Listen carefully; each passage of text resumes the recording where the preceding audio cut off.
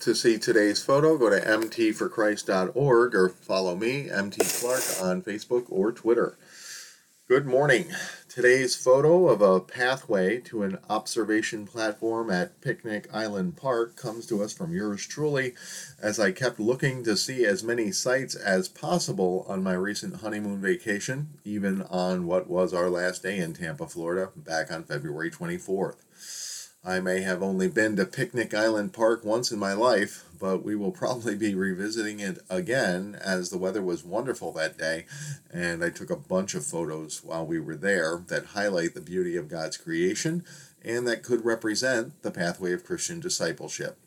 It's Thursday again, and I share photos of various pathways today as an encouragement to my friends to take the path less traveled by making the daily decision to seek and follow the Lord.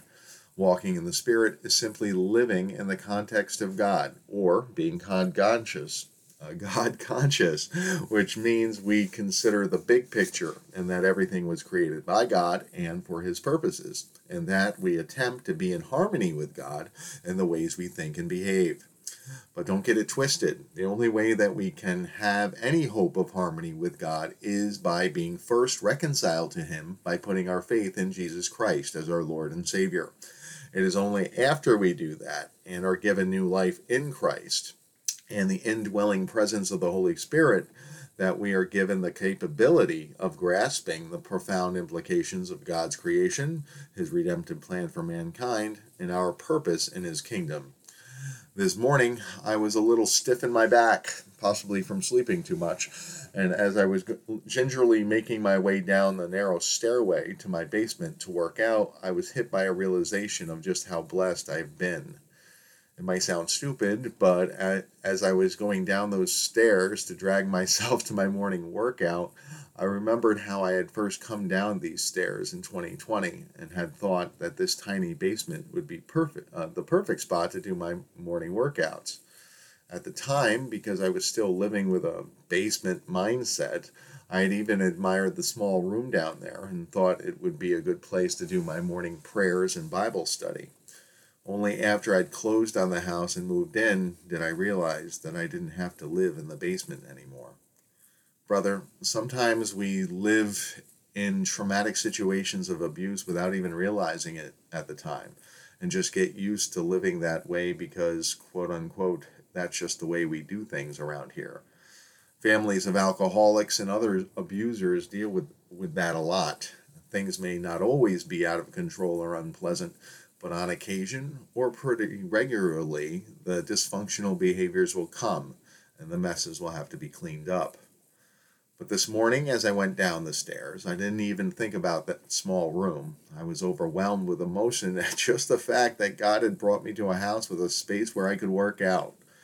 And after that, the floodgates of joy and gratefulness just poured over me as I was filled with realizations of just how much I love my house.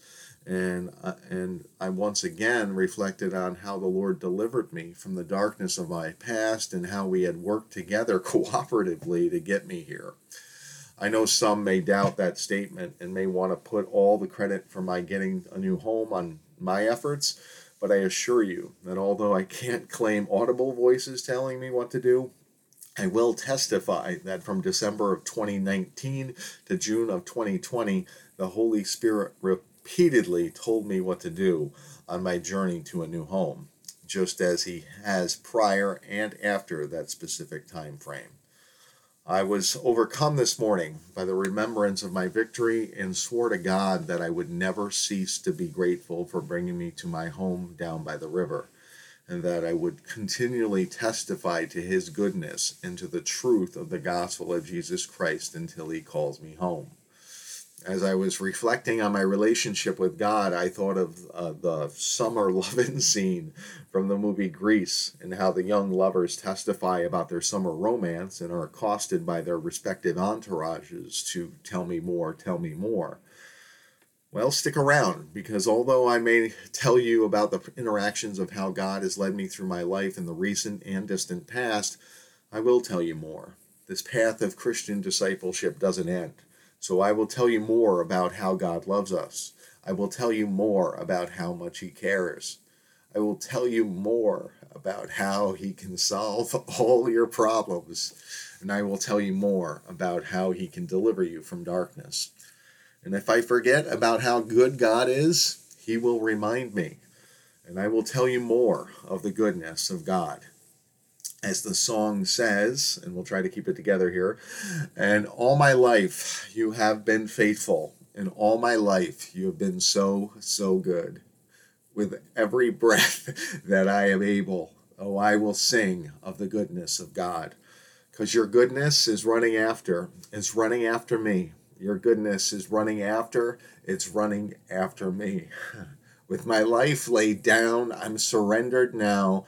I give you everything. Because your goodness is it's running after me.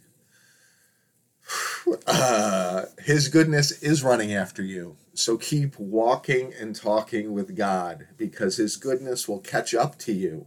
And when it does, you will sing of the goodness of God. And you will be able to, you'll be more than able to tell me more about how good he has been to you.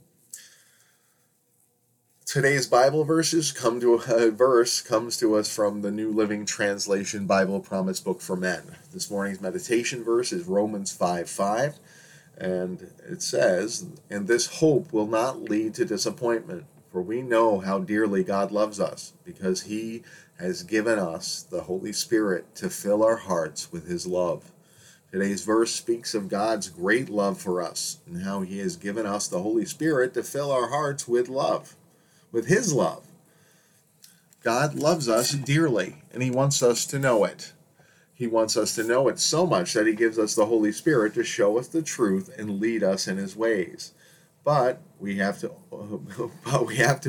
open our hearts and renew our minds with the wisdom of God's word, and make a commitment to follow him to experience it. This hope that we have in Christ will not disappoint. If we have faith and seek the Lord, we will know his love experientially and see his goodness manifest in our lives. Hebrews 11:6 tells us, "But without faith it is impossible to please him.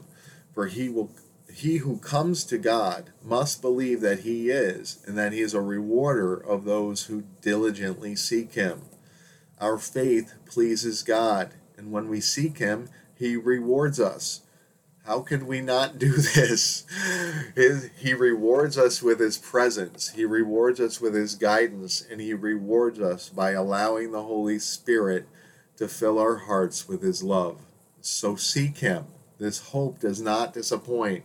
Our faith is rewarded by the indwelling presence of the Holy Spirit, who can help us to renew our minds by revealing the truth to us, and can confirm that we are God's children by giving us spirit-filled hearts of flesh that love more deeply, because they have been touched by the love of God himself. As always, I invite all to go to mtforchrist.org, where I always share insights from prominent Christian theologians and counselors to assist my brothers and sisters in Christ with their walk. Today we continue sharing from June Hunt's Envy and Jealousy, the Taming the Terrible Twins. And today, the section basically points out the difference between envy and jealousy. So if you want to get sometimes like, well, you're being envious, or well, you're being jealous. Well, if you don't really know what the difference is, they provide a small outline to give you an idea of just what is the difference between being envious and jealous. I'm not going to teach on it, because I'd have to read the resource verbatim, and we're not going to do that. But there is a great teaching, just a very short teaching on the difference between envious and jealous, that they literally spell it out with each letter of the word for envious and jealous. So we don't necessarily give you all the wisdom, but we give you a little bit each day.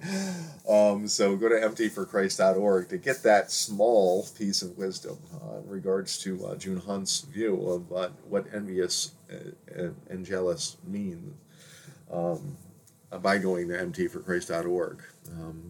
We encourage the path of Christian discipleship because the goodness of God is running after us, and when we stop and decide to walk with Him, it catches up to us, and it pours into our lives. And so I recommend walking that out. And one way we encourage that is by sharing our discipleship classes that can teach you about who you are in Christ and what it means to walk in the Spirit, and the reality of the spiritual forces of darkness that are against us.